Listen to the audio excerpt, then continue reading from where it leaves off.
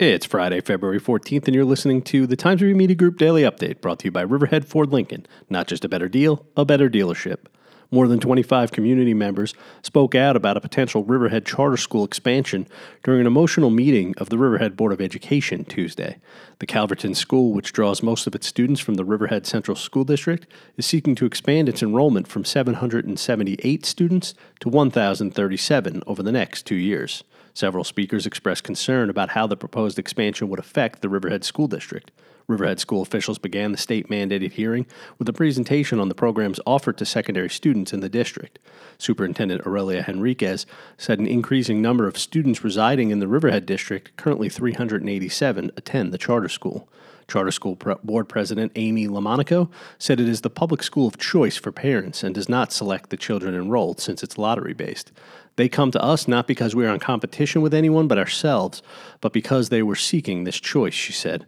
The charter school, which accepts K-8 students from all districts, is still searching for a permanent site for its anticipated high school. A parking study focused on the new Suffolk area is expected to be completed this month, Southold Town Councilwoman Jill Doherty said this week. The new report will focus on addressing the rapid growth in downtown New Suffolk.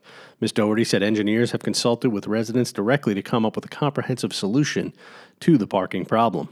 Once accepted by the town board for completeness, the report will be referred to the Transportation Commission, and community meetings will follow. The East End Emerald Society is breaking new ground with this year's St. Patrick's Day Parade in Jamesport. For the first time in its 7-year history, the Grand Marshal will be a woman, Dawn Thomas of Jamesport.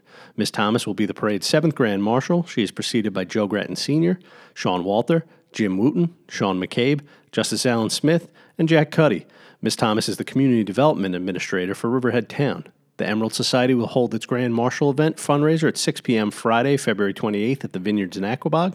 The parade, which will take place at 1 p.m. Saturday, March 28th, will run along Route 25 from Washington Avenue to the Jamesport Fire Department on Manor Lane.